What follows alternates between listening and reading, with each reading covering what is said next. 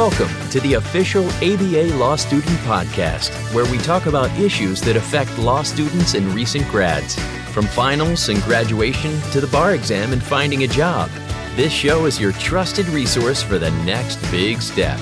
You're listening to the Legal Talk Network. Hello, and welcome to another edition of the ABA Law Student Podcast. My name is Christopher Butler, and I'm glad to be with you here today. We are going to have a wonderful podcast. Happy Black History Month to everyone. Today I have two wonderful guests, Jerome Crawford and Tiffany Buckley Norwood. My first guest is Jerome Crawford.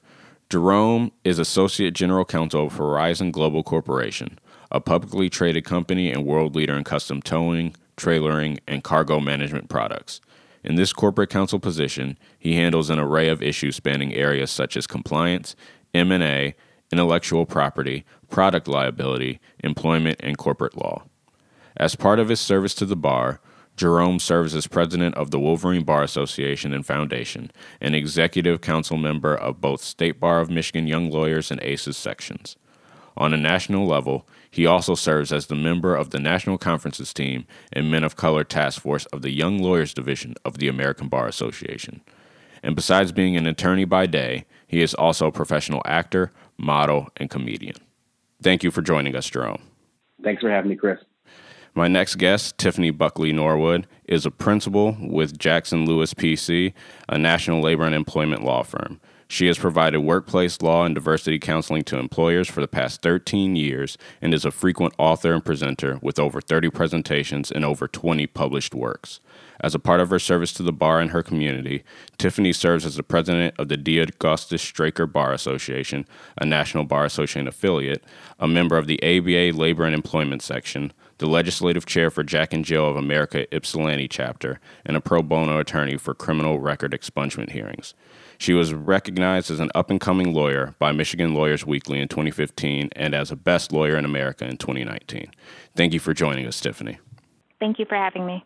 I am glad you guys are here. You gave me wonderful bios to read about you guys.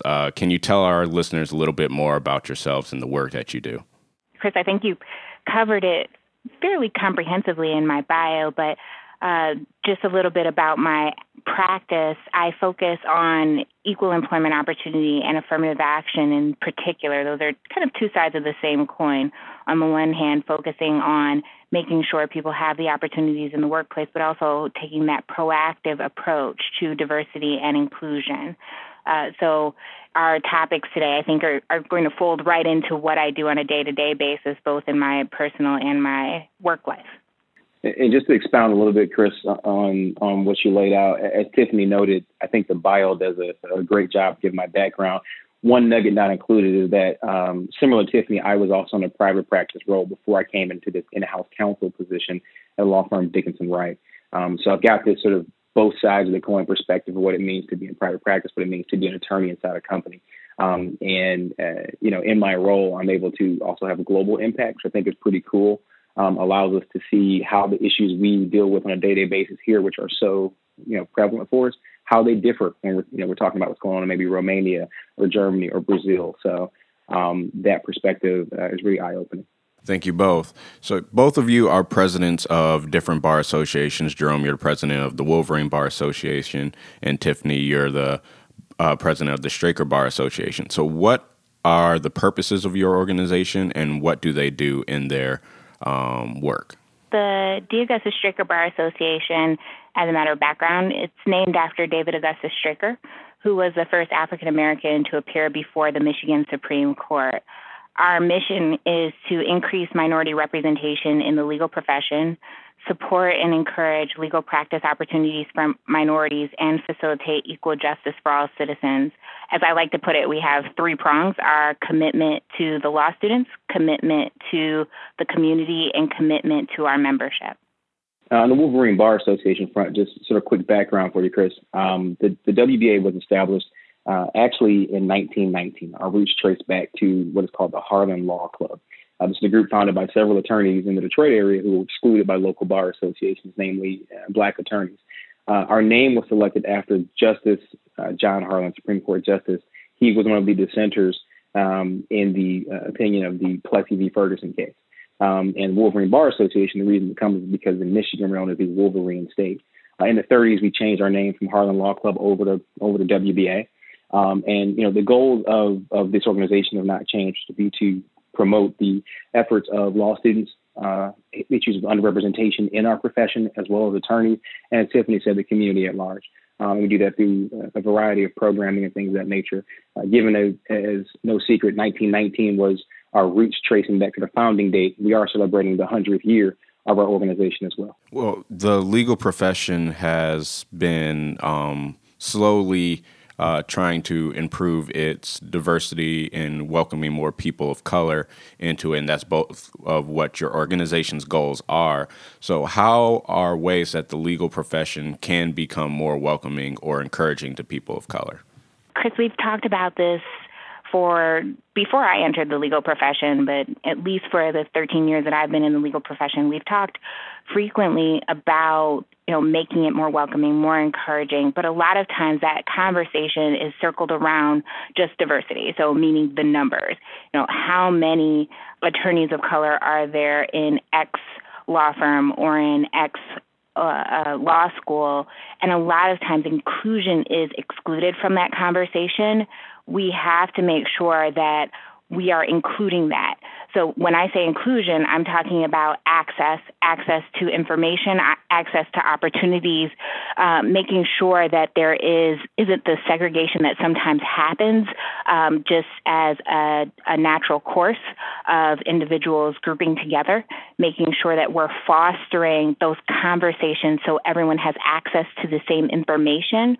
And also making sure attorneys are equipped with non-legal aspects of the practice of law that are frequently shared, particularly amongst white attorneys or attorneys that have that legacy of having a parent or uncle or aunt who previously practiced of law. So those attorneys tend to know about, business development, which is crucial if you're going to succeed in the practice of law, or networking.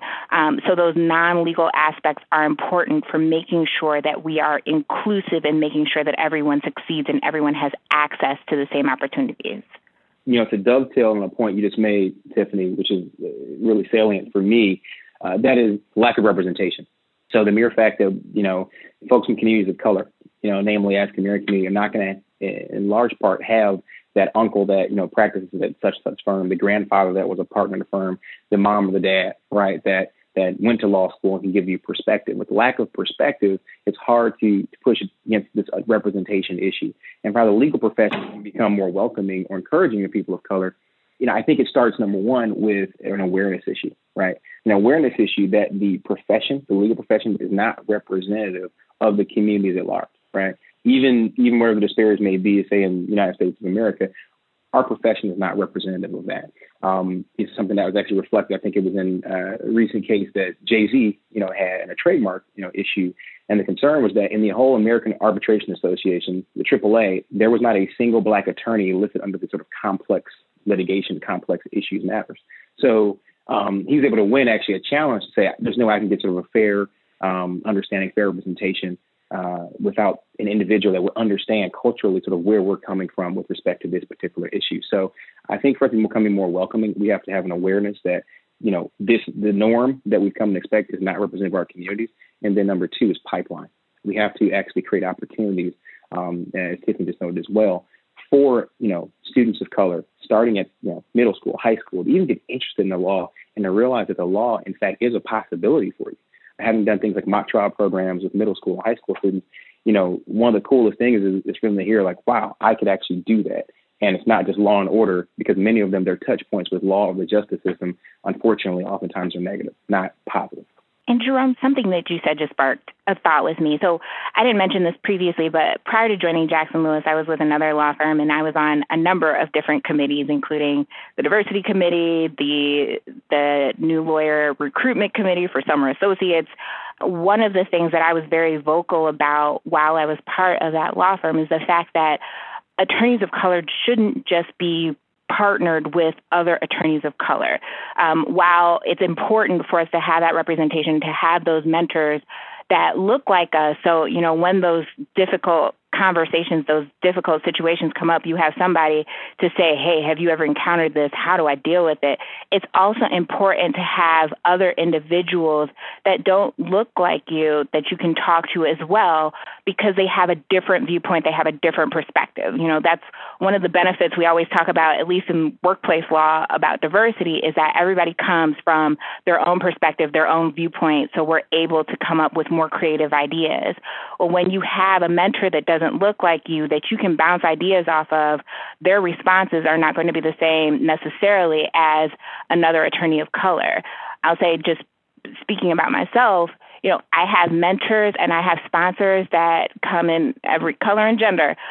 Some of my best mentors have been white men because their perspective was different from the perspective that I might get from a Black woman, for example, when they're talking about how to network in golf, which I will say I'm still not a fan of, but having those mentors of, various, white mentors, having mentors that are of color, and also having sponsors as well becomes very important.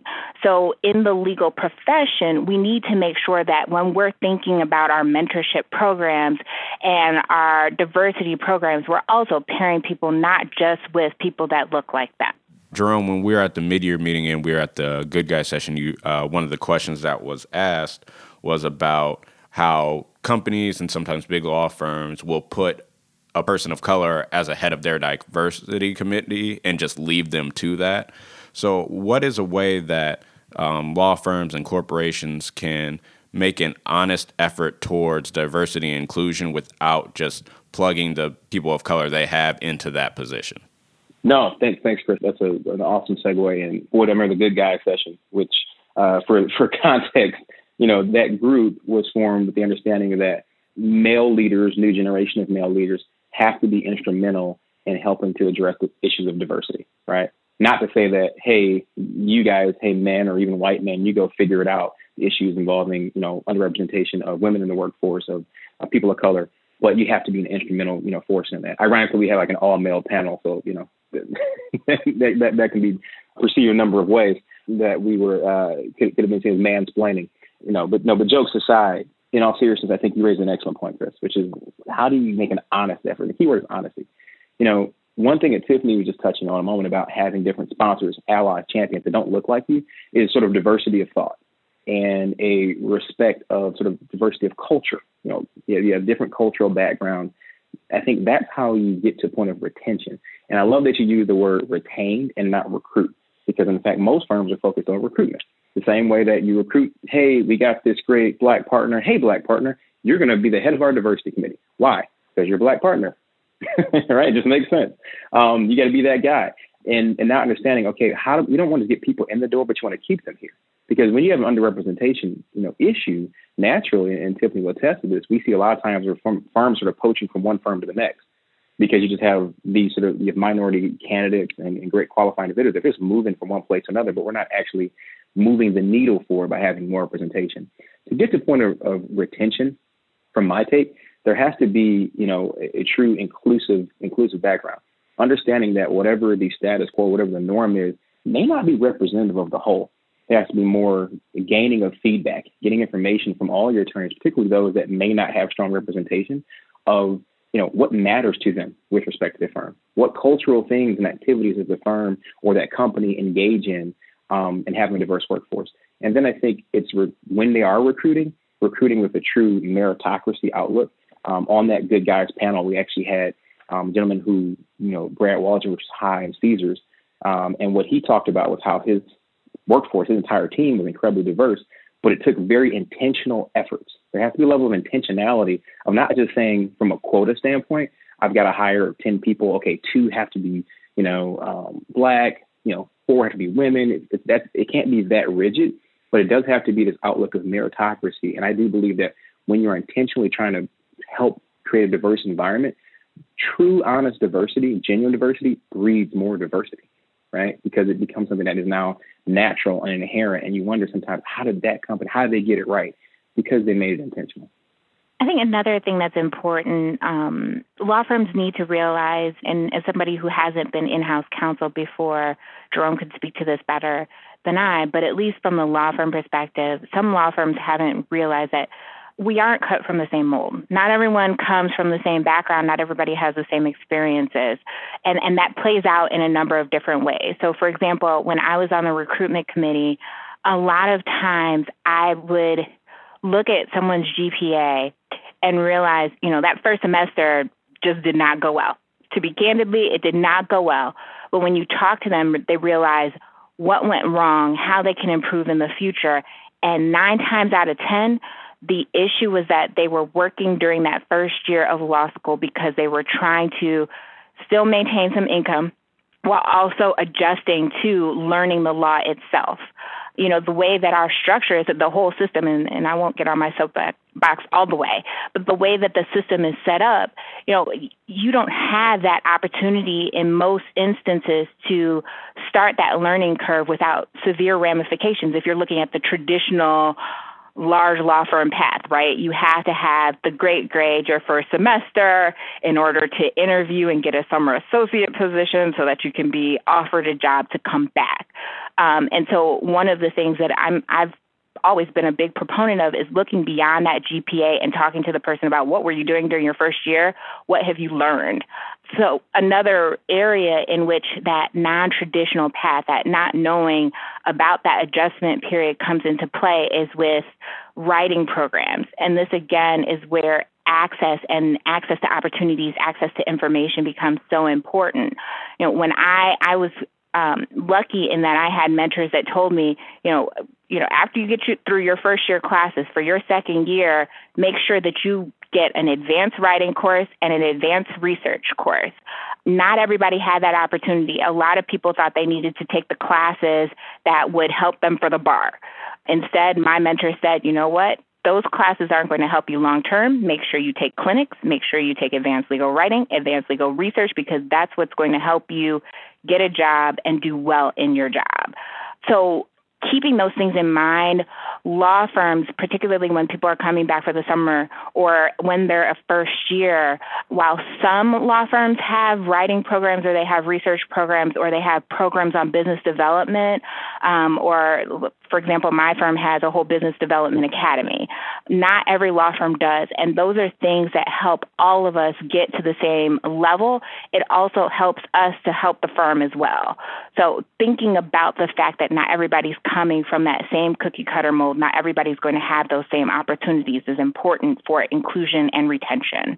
Yeah, so I know with at least law students looking in, after that first year, I know working with the 1Ls this year for the applications for, thinking about getting a summer associate position, a lot of them are, sort of distraught, be like, oh, I didn't get the grades I wanted, or I didn't get the highest grade, so I'm not going to get a summer associate position, so I'm not going to get a job next year. And so I think that's a part of our culture that sort of needs to be addressed, that your grades are one aspect of it, but there are other things that you can do to change how your outlook on your future is. And a lot of that is getting good mentors. Yeah. Right. And I think that's one way that your organizations have been very helpful, at least to me, is being able to meet other attorneys of color and judges of color and being able to talk to them about, okay, what classes should I be taking? What opportunities should I be seeking out? And I think that's very helpful to law students of color. But I think law students of color can also be mentors to high school students and middle school students, because for a lot of people, that draw to be in the legal profession starts younger than college even. So what can law students of color do better to help sort of create a pipeline for other young people of color to get into the legal profession and to help guide them along the way? Both you, Jerome, and you, Chris, have already touched on a lot of what I was going to say. So, it's important to start reaching back. If you're not already reaching back, start reaching back to elementary and middle, high school levels. This is something particularly with Straker, and I know Wolverine Bar, we're focused on right now. So law students of color can partner with local bar associations, community organizations, and think outside of the box. It doesn't just have to be a bar association. I'll give you an example. For me, I used one of the ABA's lesson plans recently to informally pilot a program through my Jack and Jill chapter for 3-year-old through 9-year-olds, actually, on how everyone in a courtroom has a role in ensuring due process in the criminal justice system. So we had the president of the Association of Black Judges come in, and he talked about a judge's role. And then we had, again, these were 3 through 9-year-olds. We had each of them play a role. So we had one child who was a prosecutor, one who was a defense attorney, one who was the defendant, one who was the judge, one who was a court reporter, and then everyone else was the jury. And they had to get together and talk about the scenario that I gave them. It was a child that threw a ball through a window, or was accused of throwing a ball through a window. And they had to get together and determine what they wanted to say to the jury and present their arguments, and then the jury had to determine whether the defendant was guilty or not guilty. And they loved it. They were engaged in that program, and it gave them exposure outside of what we usually hear about the criminal justice system and how, the criminal justice system does a disservice to people of color. It shows how they can be part of making sure that there's due process and fairness in that criminal justice system. That's right on point. As Tiffany said, it gets back to the concept of pipeline. You don't know what you don't know. And when you don't have people that you can look up to, maybe even look like you, come from a community that are doing a certain thing, how can you sort of envision yourself in that role? The same way that, President Obama created validity and created opportunity, because now you say it's confirmation. If I look like him, I really can do that. Not just people saying, yeah, you could be president one day. So taking that same parallel, this goes to what law students of color can do to increase, sort of people applying and getting into their law schools in the pipeline. I think it comes down to very simple concepts. Servant leadership, right? Which is the lift as you climb, model. So as you're now in law school, each you have come from a certain community. Remember that community. Remember those that you are there now, in front of, and making sure that you're reaching back and lifting forward. This is our dean of our law school, Dean Connell Alsop, used to always say, he had his image of a black man climbing over a fence and simultaneously reaching down and bringing up the other with him. Something that Judge Damon J. Keith talks about all the time, right? That, we are, walking through doors we didn't open, and we're walking on floors we did not, scrub. So wherever you go, you open doors and you scrub floors, right? To paraphrase his famous quote. So I think it's remembering that if you're coming from those certain communities, remember those communities and find pipelines. So a quick example of that would be, and this is actually, as Tiffany said, it doesn't have to happen in bar association work. That's just one model. You can go back to your community and just, when you go, tell your family, your friends. But this came through actually a young lawyers section event through State Bar of Michigan. And it's the mock trial we've done. We call it this diversity mock trial. And we've done it for about 5 years now. Every year, right, what we do is we bring in these normally middle school or high school students, and they get to do an intensive sort of mock trial workshop, get to go through the ability of what it means to be a prosecutor, defense attorney, all that sort of jazz. But the most important point we've noticed is at the end of it, we have a Q&A with law students, attorneys, and judges. And particularly those that often look like the students, right, that are coming from, the inner city and whatnot, and have never even met a lawyer, right? The only lawyers they know are on Law and Order. And they're going, so, when you're in front of the jury, right, and they find out just this perspective they gain really is eye-opening for them. And those touch points, I think, are really what help encourage folks, encourage young people to go, guess what? You can do this too. And you too can get in law school.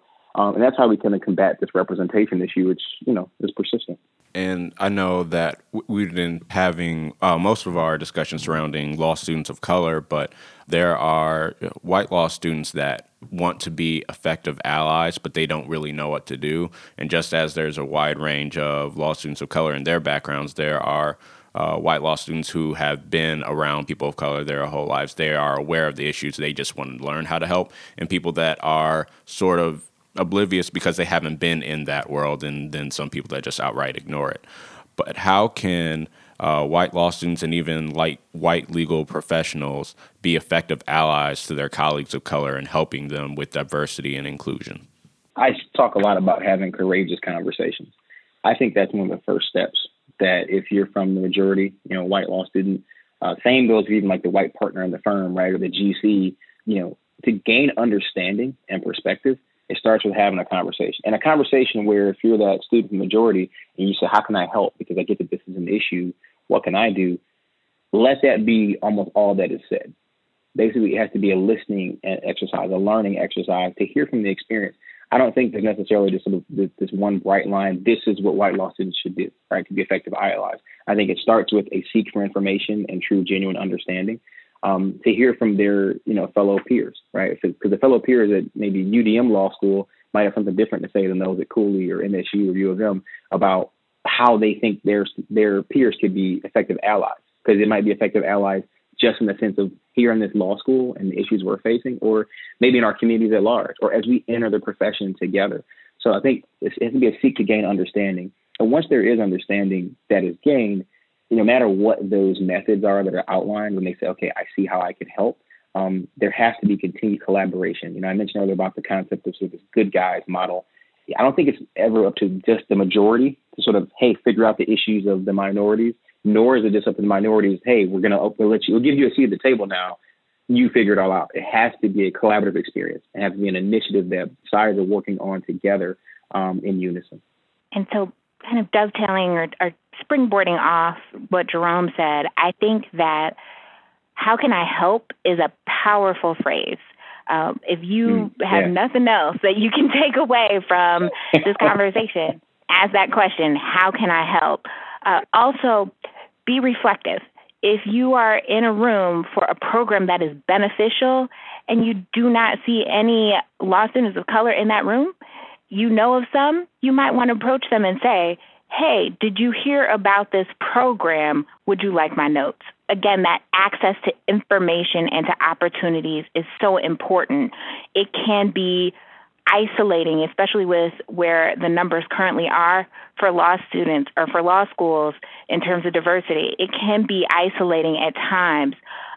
So being that person to advocate, to mentor first-year law students and say, hey, I noticed you just got here. Let me give you some advice. But more importantly, how can I help you? What advice do you need from me?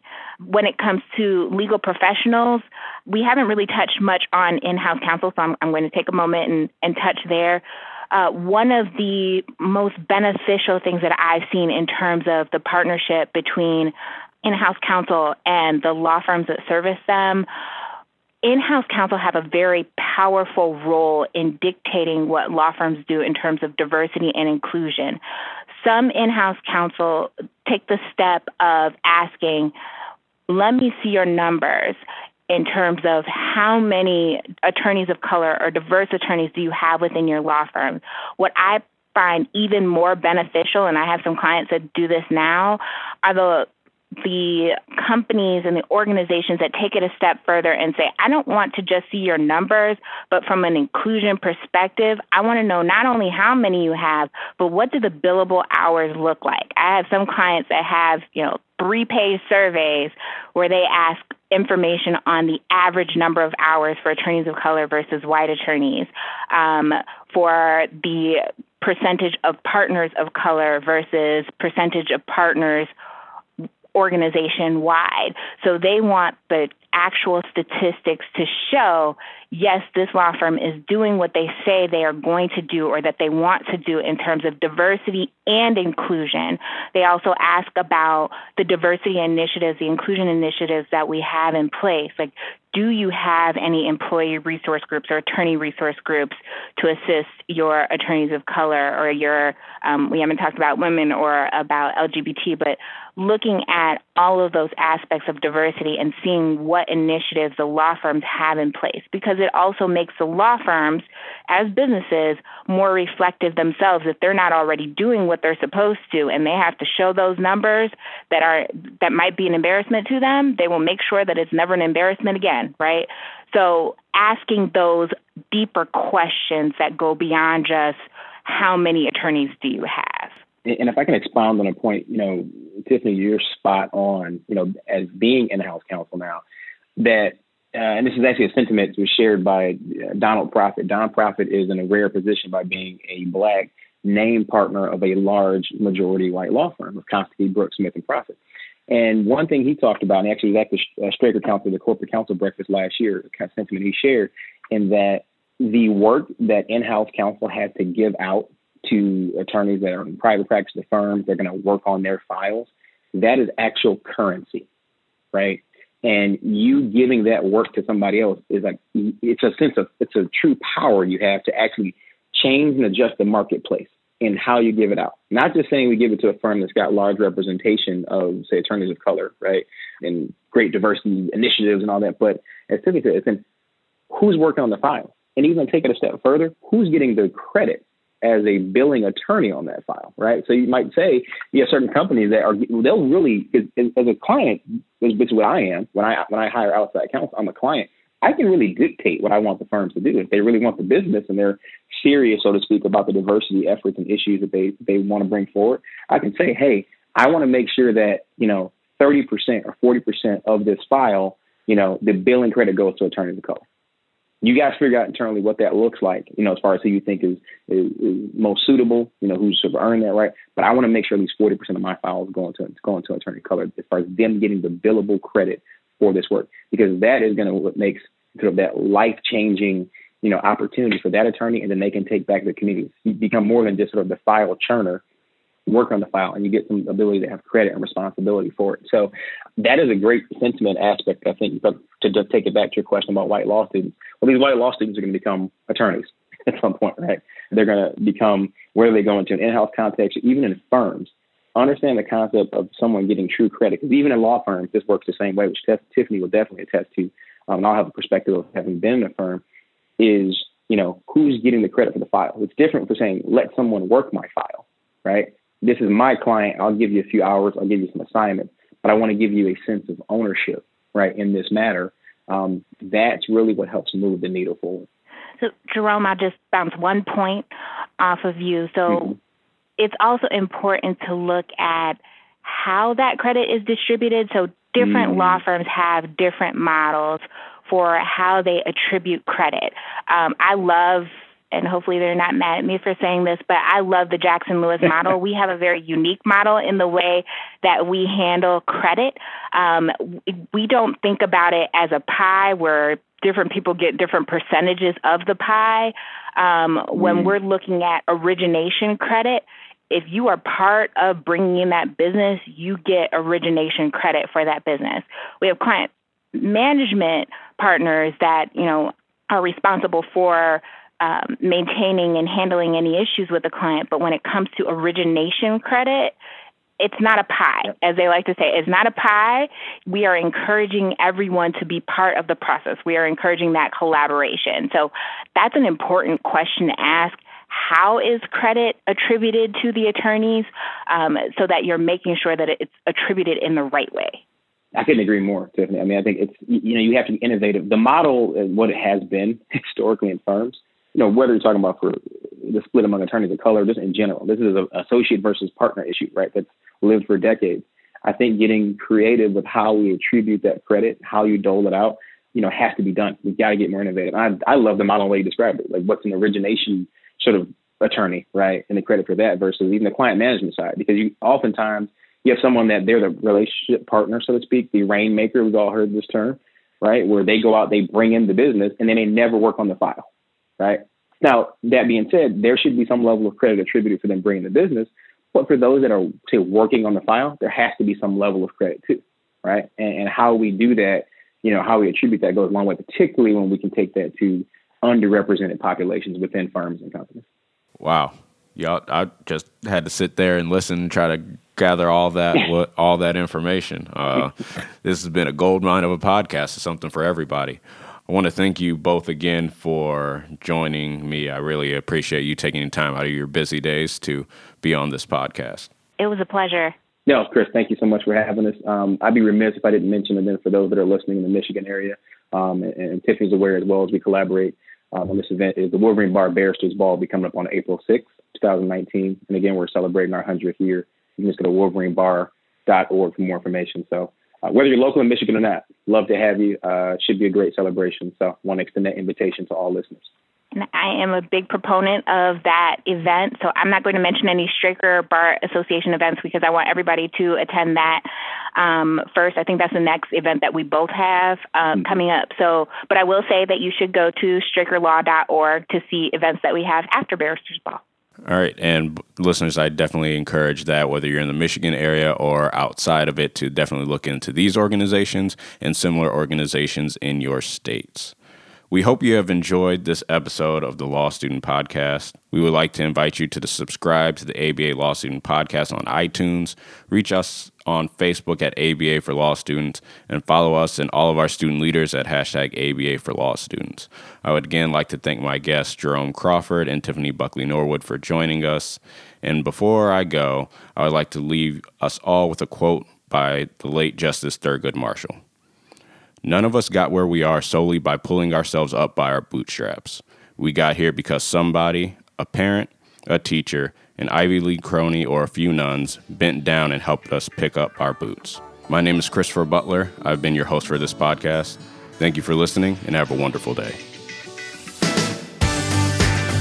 If you'd like more information about what you've heard today, please visit LegalTalkNetwork.com. Subscribe via iTunes and RSS. Find us on Twitter and Facebook, or download our free Legal Talk Network app in Google Play and iTunes. Remember, U.S. law students at ABA-accredited schools can join the ABA for free. Join now at AmericanBar.org/law student. The views expressed by the participants of this program are their own and do not represent the views of, nor are they endorsed by, Legal Talk Network, its officers, directors, employees, agents, representatives, shareholders, and subsidiaries. None of the content should be considered legal advice. As always, consult a lawyer.